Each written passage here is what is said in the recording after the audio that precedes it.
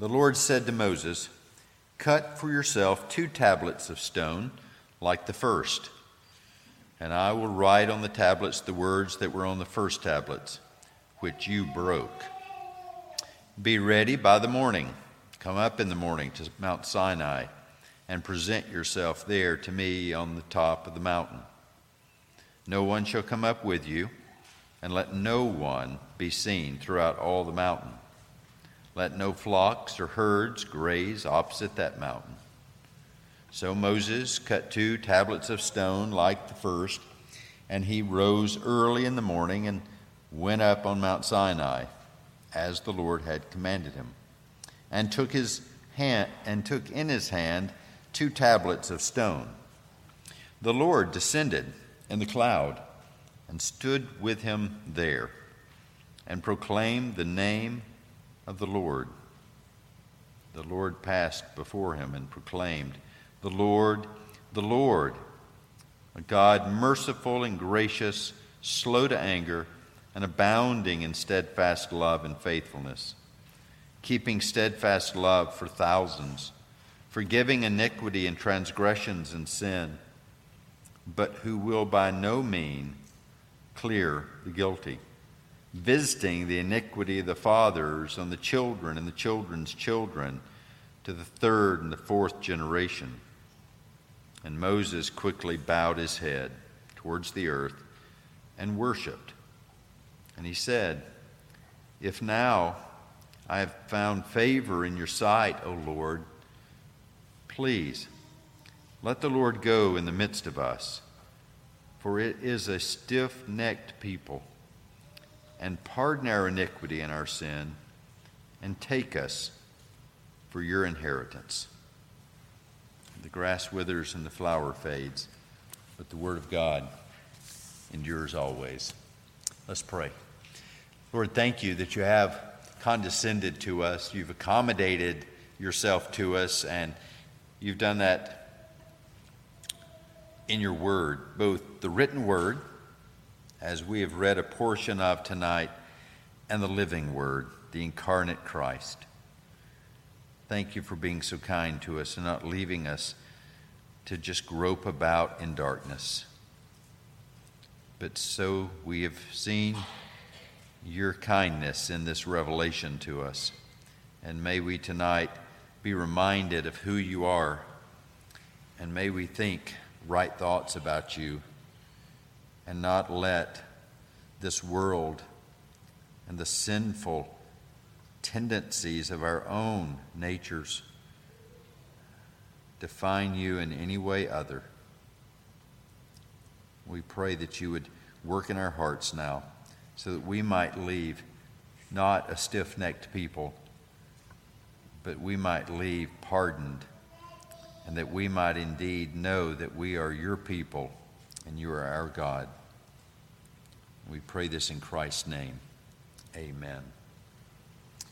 So, here we are in the 4th installment of this little series, Whatever Happened to God, considering what is it that has led us to this place of not thinking properly about God, people not fearing God as he should. And so we started a few weeks ago looking at this. This is the 2nd iteration of this series, as those who've been around for a while hopefully will remember. You know, I don't fear that as much as I used to. That is, y'all remembering that, oh, he's preached that passage before. I had a young friend, a student, pastor in a church in Charlotte, told me this story, and he was the founding pastor and continues being the pastor of this church. He's been there for almost 20 years now. He said he had the first sermon series they'd ever preached there.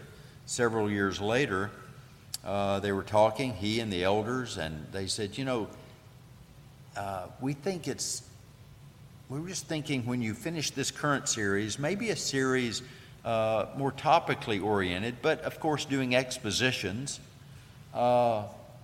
concerning this and that. He said, I'm sitting there and I'm thinking, gee, I only did that 4 years ago, right here. And so he said, well, you don't think you don't think there'd be anything wrong with that? Well, no, of course not. The first Sunday he started the series, one of the elders came up to him afterwards and said, you know what? I'm sorry, we didn't suggest this a long time ago.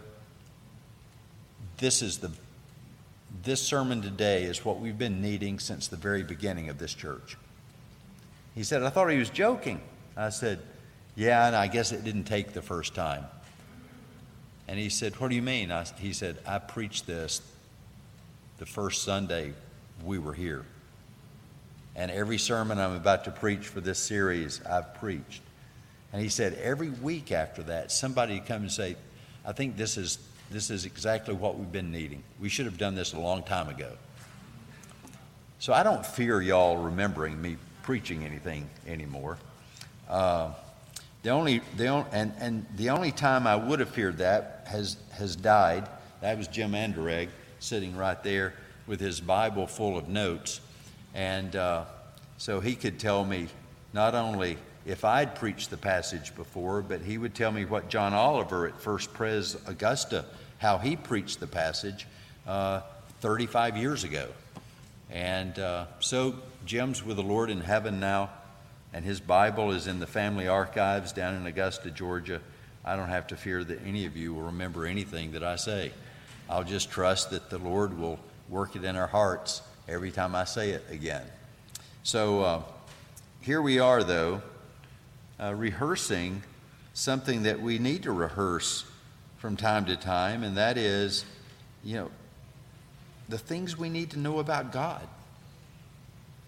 As I said in that first sermon some time back now, what is it that's led churches in general to seem to have a very low view of God, to live a practically atheistic life? I mean, we're not talking about the people out there. We don't expect people out there to think much about God.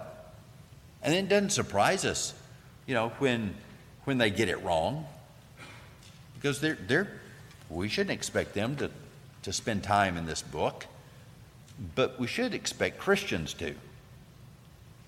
And then when Christians say things like, I've heard, God helps those who help themselves. And then they may even suggest that's their favorite Bible verse. Well, it's not in the Bible, and it's not good theology either. He helped you when you couldn't and wouldn't help yourself. And he still does that for his people. God grant me the serenity prayer of neighbor that AA uses. I had a woman once say, that's my favorite part of the Bible. She had it on her wall. It's not in the Bible. It's really not very biblical. What leads people in the church to say, pardon me, but dumb things like that? Well, they've lost a view of God. God doesn't grip them anymore, if ever he did. So we looked that first night at, we need a good, healthy dose of the fear of God.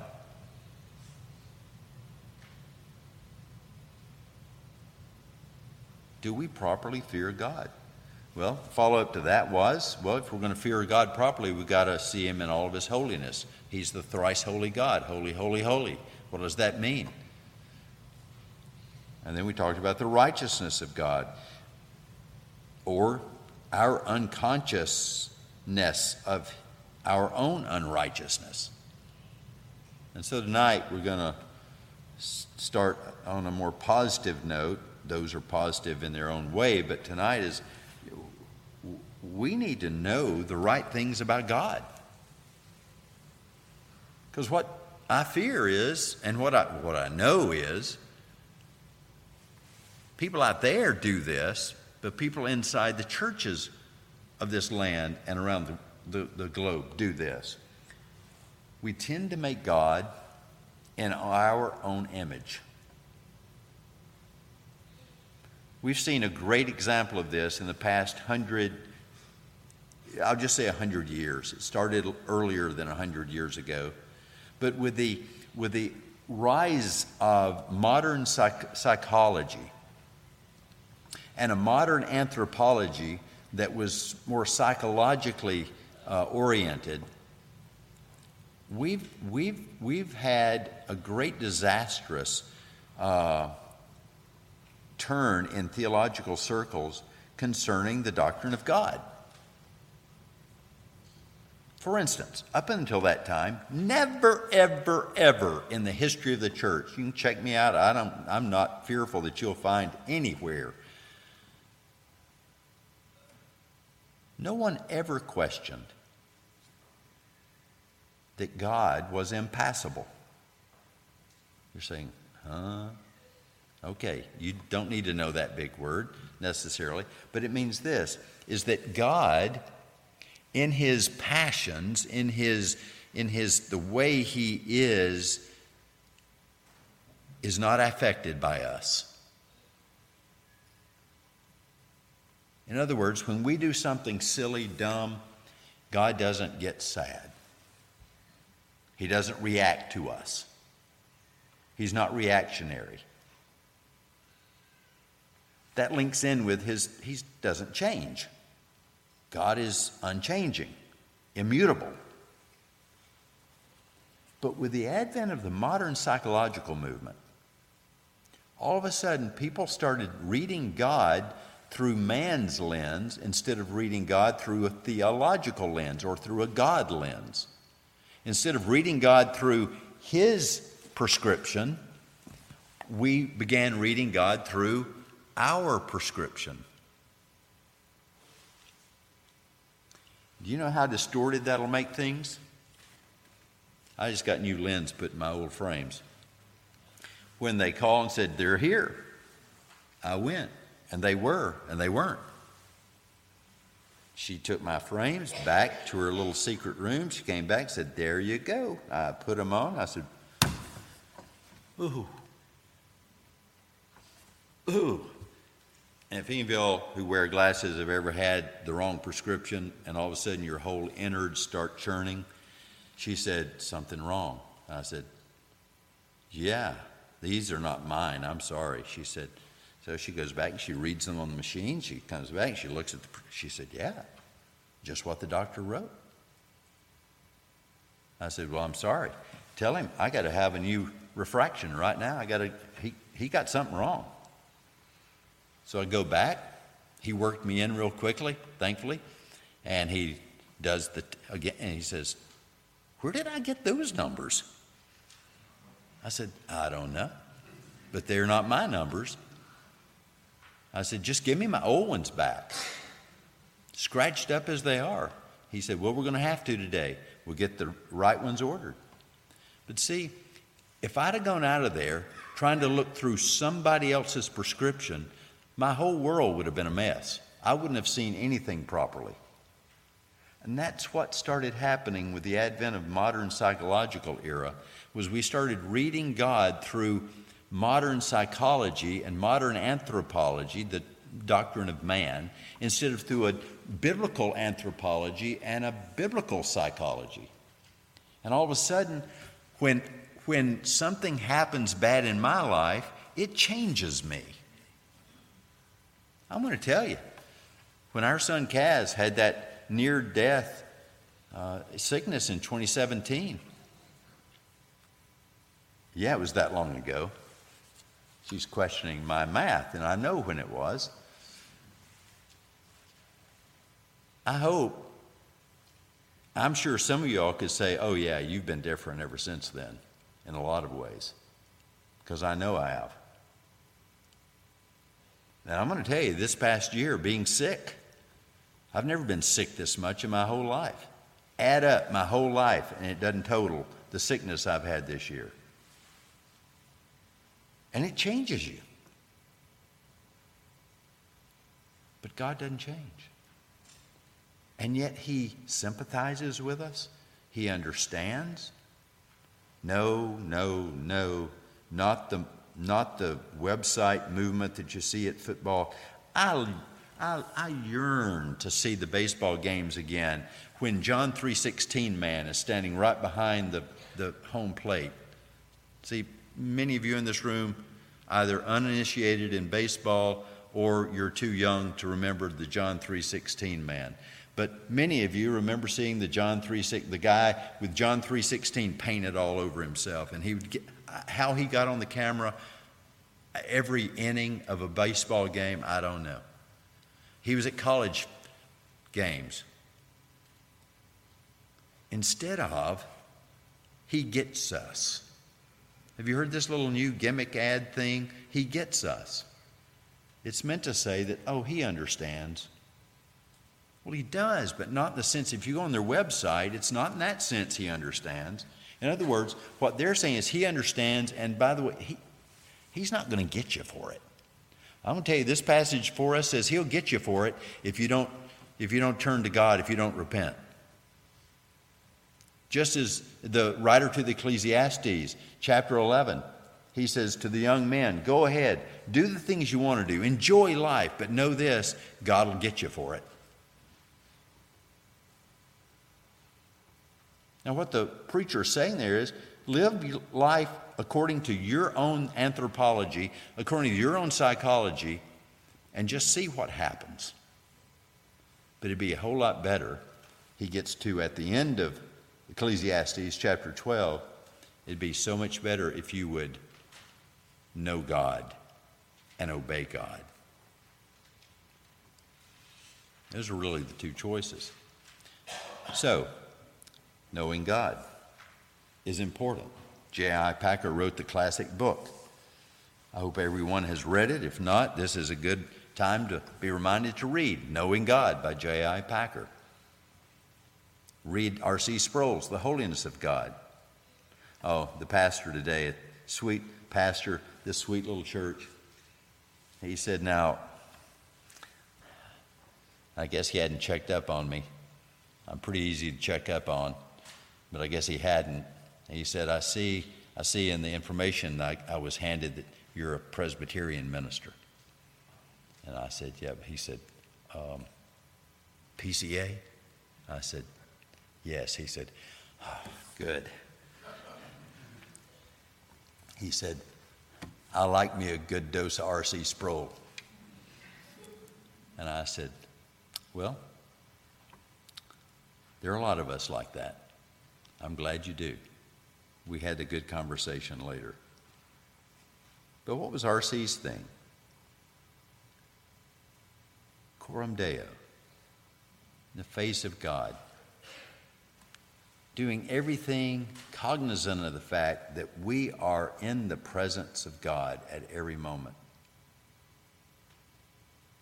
Second, why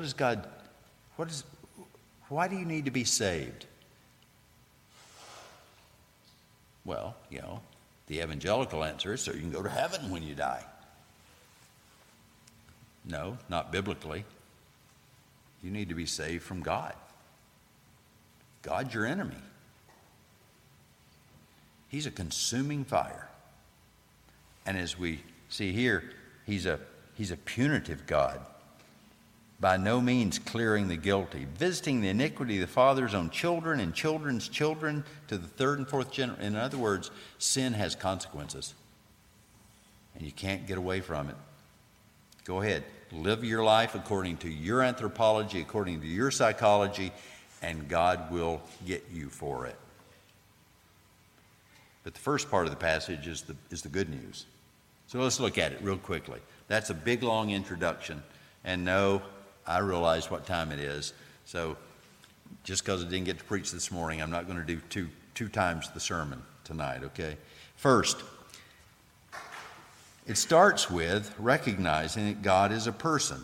Now here, if I were teaching a course, I would go into the whole legal definition of a person. And then we'd go back to Tertullian in the early church period. And we would talk about how wonderful it is that Tertullian gave the church this great understanding of what it means biblically for God to be a person. Because we think of a person We look in the mirror and we see a person. And then we think, okay, but this person can't be three persons and this one person all at the same time. We have names for that. It's called schizophrenia and bipolar and all other sorts of things. It's a sad thing. God's not a sad thing. He's not a three-headed monster. We used to drive the interstate, even before the interstate, old U.S. Highway 11, from Gadsden, where I grew up, to Chattanooga, where several of my relatives live. And there was an exit up at Wildwood that said, "Come see the two-headed goat. Come see the three-headed cow." My daddy would never take us. We wanted to go, and he was, "Nope, we're not going over there. Not going to give them money to see sad-looking animals." Our God's not like that. So when we think of a person, and we think if we try to make him in our image, it won't work, will it? Because you can't look in the mirror and see three in one, or one who is three.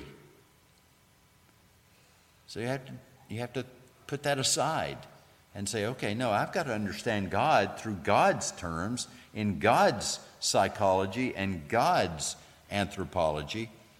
And we also know God is spirit. Okay. But then we know that God said, let us, Father, Son, Holy Spirit, make man in our image. And then we can get tripped up on this. Well, I have a body, but God's spirit. How could he? I guess he has a body up there in heaven. Right? Anybody ever thought that? Well, then you read your Bible and said, no, wait, he doesn't have a body up there. He didn't have a body until the second person of the Godhead came and took on flesh. But we're still made in his image. And yet we have flesh. We have bodies. Children, your catechism, God is a spirit. He does not have a body like we, right? But we're made in his image. And yet, that helps us think about the incarnation because, okay, so at some point, even back then, at the beginning of time, when he said, let us make man in our image, and don't confuse potentiality here with God's decree, but God, in his decree, to make us in his image, knew that at some time he was going to send his son to take on flesh, and that's when we look most like the image bearers that he designed us to be. Because we're most like his son, Jesus Christ, who took on flesh in time and space. He's a person. And that comes in as he says, right there at the beginning of verse 6, the Lord, a God merciful and gracious, slow to anger. All of a sudden you start thinking, oh my goodness, look at this. Look at these attributes that he displays that are and some of them are communicable attributes. That is, we are also slow to anger sometimes. We're merciful to people sometimes. We're gracious sometimes. We speak. God spoke. And so at a very simple level, that's all I'm going to do. Pastor Morris is going to go into great detail on Tertullian's definition of a person legally. So I won't take time to do that tonight, but we think first, okay, God is a person. What I'm wanting you to see here is sometimes people think of God in this unknowable, fantastic, phantasmic sense. Right? That, oh, God is this something that I can't even comprehend. I mean, he's more incomprehensible than Casper the Friendly Ghost. We could at least see Casper on the TV screen. And so we end up with, how do I think about God? Well, first it starts with just plain, he's a person. The Holy Spirit could be grieved. The Holy Spirit could be lied to. The Son here on this earth was harmed. He was spat upon. Our God is a person. But he's not just any person. He's a powerful person. Do you see what it says there?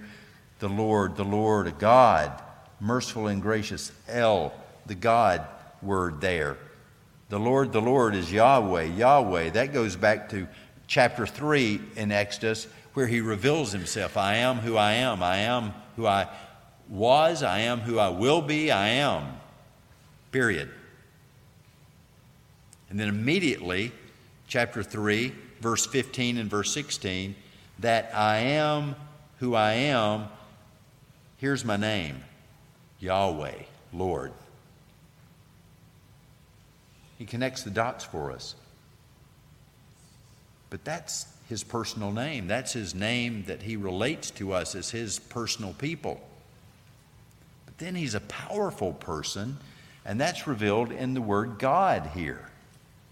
That denotes his power. And so we think of him being the creator God, making all things ex nihilo, out of nothing. So he's a powerful God, but he's also a sustaining God. All through the Bible, he not only made it all, he holds it all together. We find that even into the New Testament, right? Even with our Lord Jesus Christ in Colossians. He made it, and all things are held together by him. One translation says he sustains all things, but I think it was the old NASB 1995 that really got it, just fleshed out the literalness of it. He holds all things together. And you just get this image of this powerful right arm of God with his grip nice and tight on the whole universe, keeping every star in its place, every planet in its place, and every little ant person on this globe in their proper place. He's all powerful. So God's a person. He's a powerful person. Third, he's a person of mercy and grace. The Lord, God, merciful and gracious. Slow to anger, abounding in steadfast love and faithfulness. Now just notice, merciful and gracious. We talk about mercy. God withholding the things we deserve. And then it's picked up on there in slow to anger. So there's your connection. Merciful, slow to anger. And then he's gracious. He is gracious. And then it comes abounding in steadfast love and faithfulness. See the connection? How the writer's making this work so that you understand. What does it mean for him to be merciful? Well, he's slow to anger. The word in the Hebrew is used for a mother's care for her children. Slow to anger, patient. Dads, we're not quite so slow to anger sometimes. And here God is defined in this sense by being like a motherly one.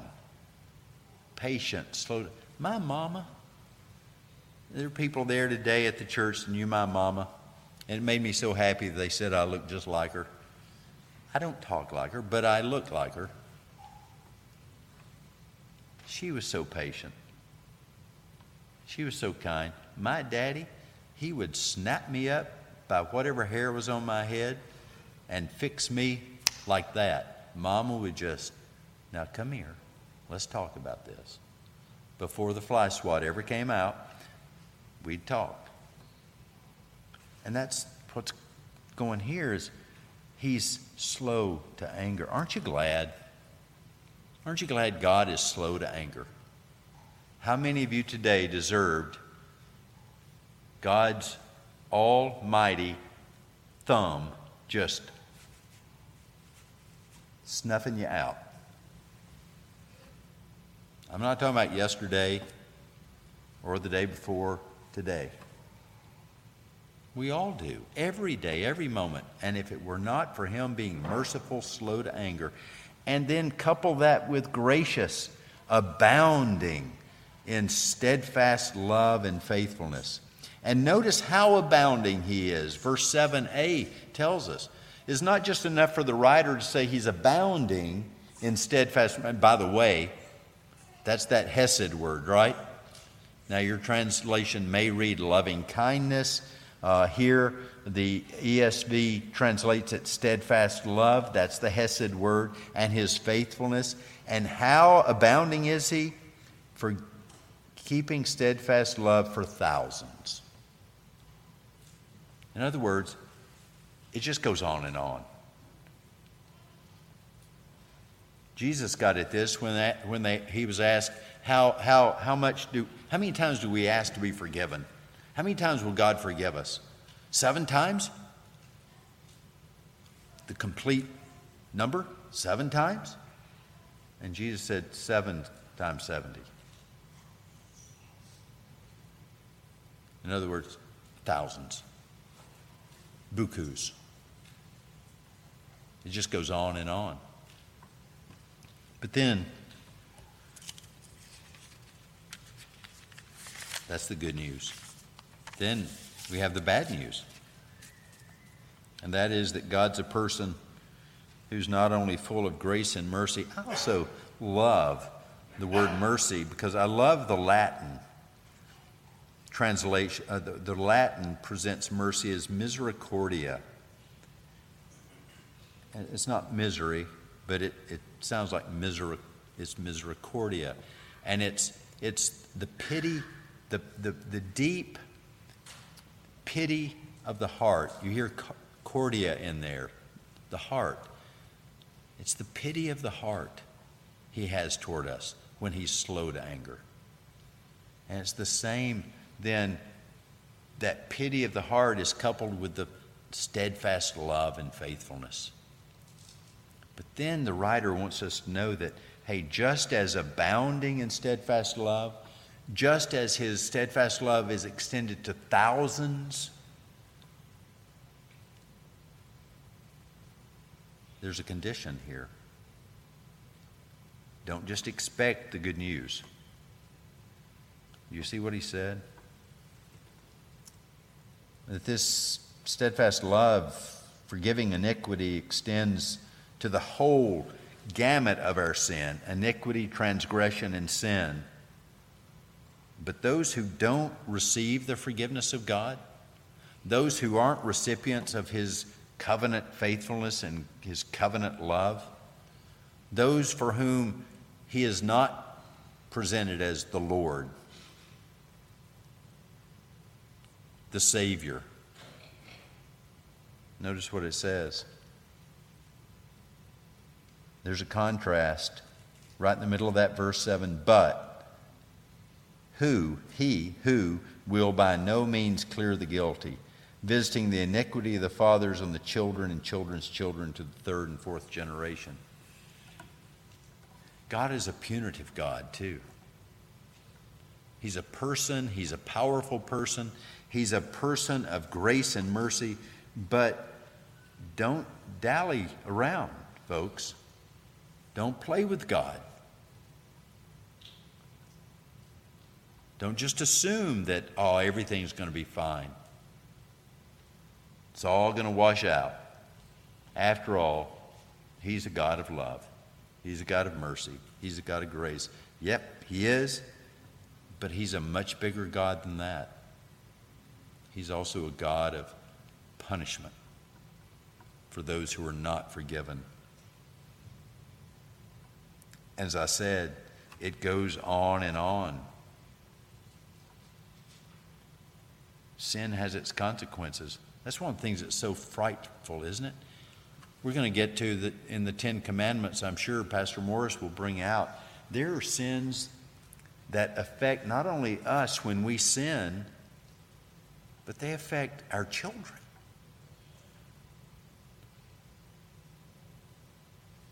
And it's not just those sins. We have to be careful in our thinking here. Well, yeah, sure, if I sin, if I say the wrong thing, that hurts their feelings. Or they think wrongly about a father if I don't act like a good, godly father. Yeah, but how about those sins they don't know you do? Dads, moms. This passage, the whole gamut's dealt with. Forgiving iniquity, transgression, sin. That's in, out, all around. Sin. But then he doesn't clear the guilty.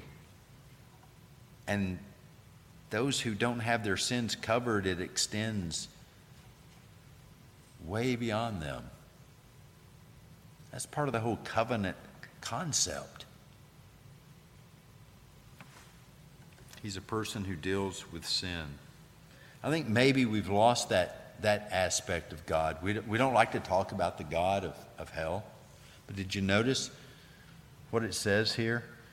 If now I have found favor in your sight, O Lord. Well, first let me back up. What is this? What does this do to Moses after the Lord passes before him and proclaims all this to him? Moses quickly bowed his head towards the earth and worshiped.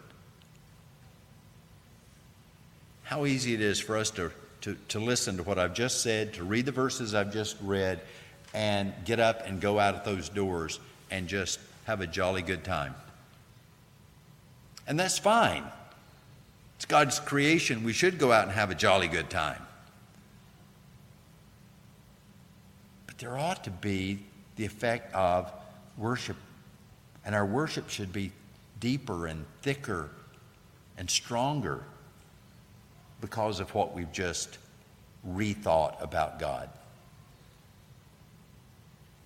And then he addresses, O Lord, please let the Lord go in the midst of us, for it's a stiff-necked people, and pardon our iniquity and sin, and take us for your inheritance.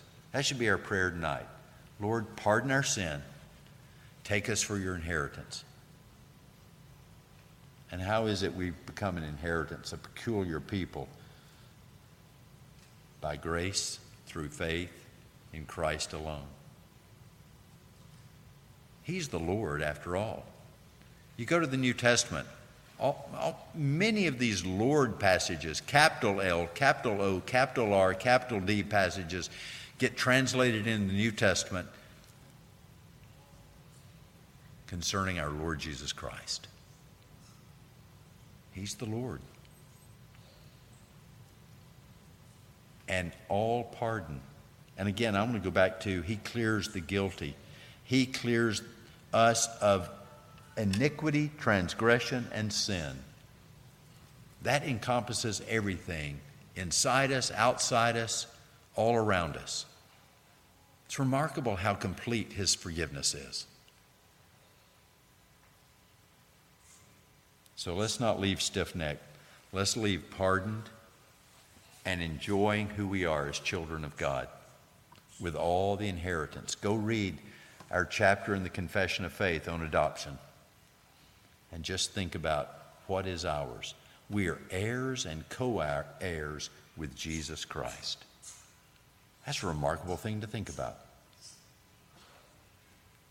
Father, thank you for this evening. And we pray that we'd leave thinking better thoughts, more about you. And we pray in Christ's name, amen.